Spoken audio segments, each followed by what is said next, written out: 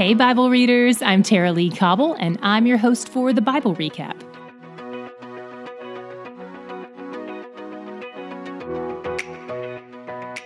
Today, God has Ezekiel launch out with prophecies against other prophets, false prophets specifically. He says they prophesy about things they've dreamed up in their own minds or just have a feeling about in their spirits. The text says they see false visions and lying visions, and it's unclear whether that means they're lying about what they see or if the enemy is faking these visions and the prophets just think they're from God. But probably the former. The prophets also believe they have the power to speak things into existence as long as they attach God's name to it, because then God's hands will be tied and he'll be forced to comply with whatever they've spoken. If you look at their beliefs and actions carefully, you might see that some of the popular ideas and practices in the world today, and even in Christendom, aren't too far off from this. But God makes it clear that He is not the one informing these prophets, and He will not bend to their will. Not only are His hands not tied, but His hands will be used against them. God compares their prophecies to a wall they've built and painted white. It may look nice and fresh and clean, but He will crush it and it will fall on them. God is using a metaphor here. He's probably not going to smash them with an actual wall. He could, but more likely, the walls are their false prophecies, which will ultimately be turned back on them, just like we talked about with the people's sins. Then God turns His attention to the magicians or sorcerers. He talks about people who sew magic bands on people's wrists. And if you go to Jerusalem today, you'll see a similar practice where some stores try to sell you little red string bracelets or pendants or home decor that's supposed to protect you from evil. How deceptive is the enemy? He uses the fear of evil to entice people into evil. And that's what these sorcerers are majoring in. They promise protection to people God is going to kill and promise death to people who will be among the remnant.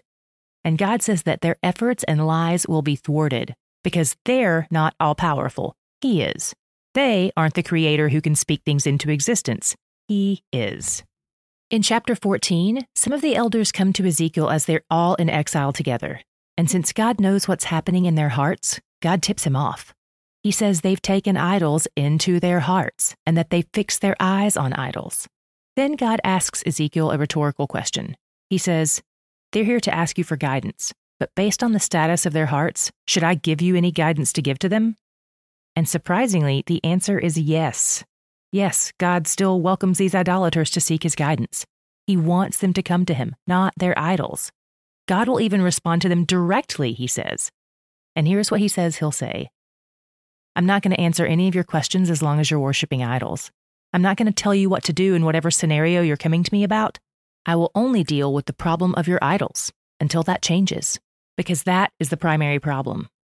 I have a friend who had a similar story, but let me offer up this caveat before I tell you the story.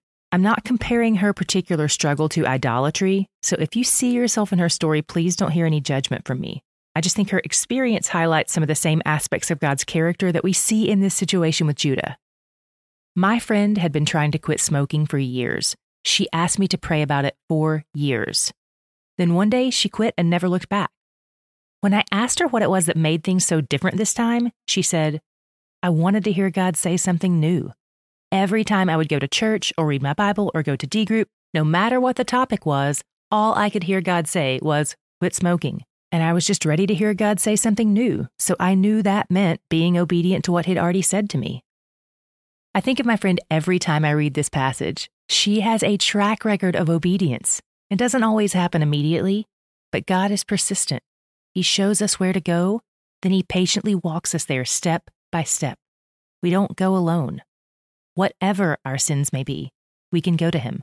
And whatever our sins may be, He is persistent in addressing them, not out of condemnation, but because He loves us and He wants us to walk in freedom from whatever is obstructing our path forward.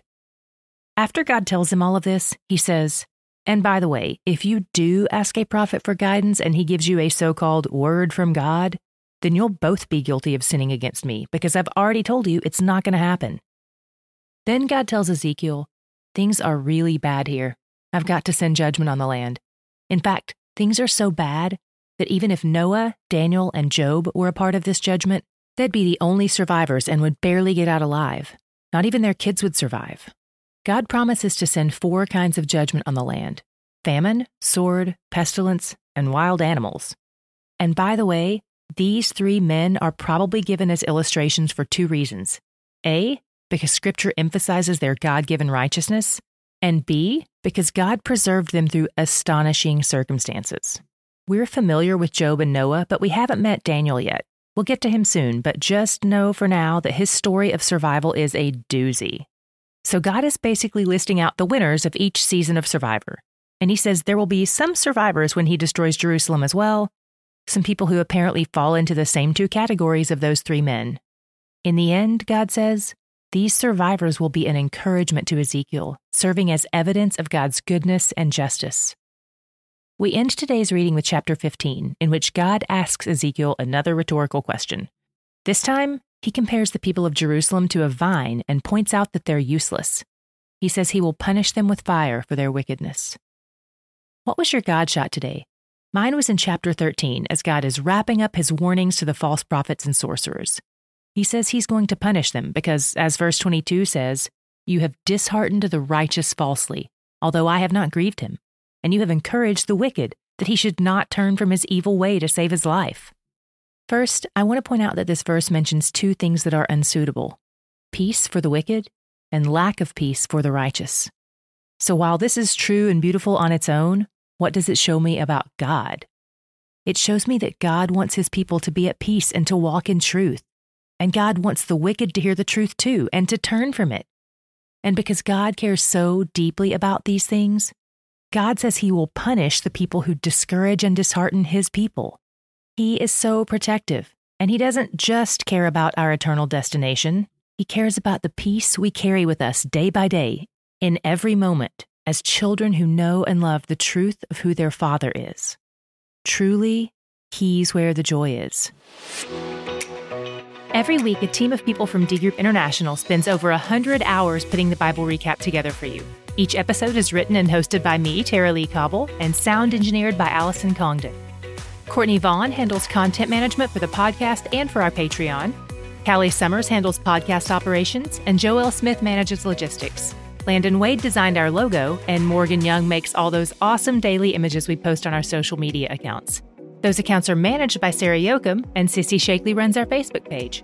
Brittany Murray designed the beautiful customized journal that so many of you are using with this plan. If you haven't gotten yours and you want one, visit our website for more info, thebiblerecap.com.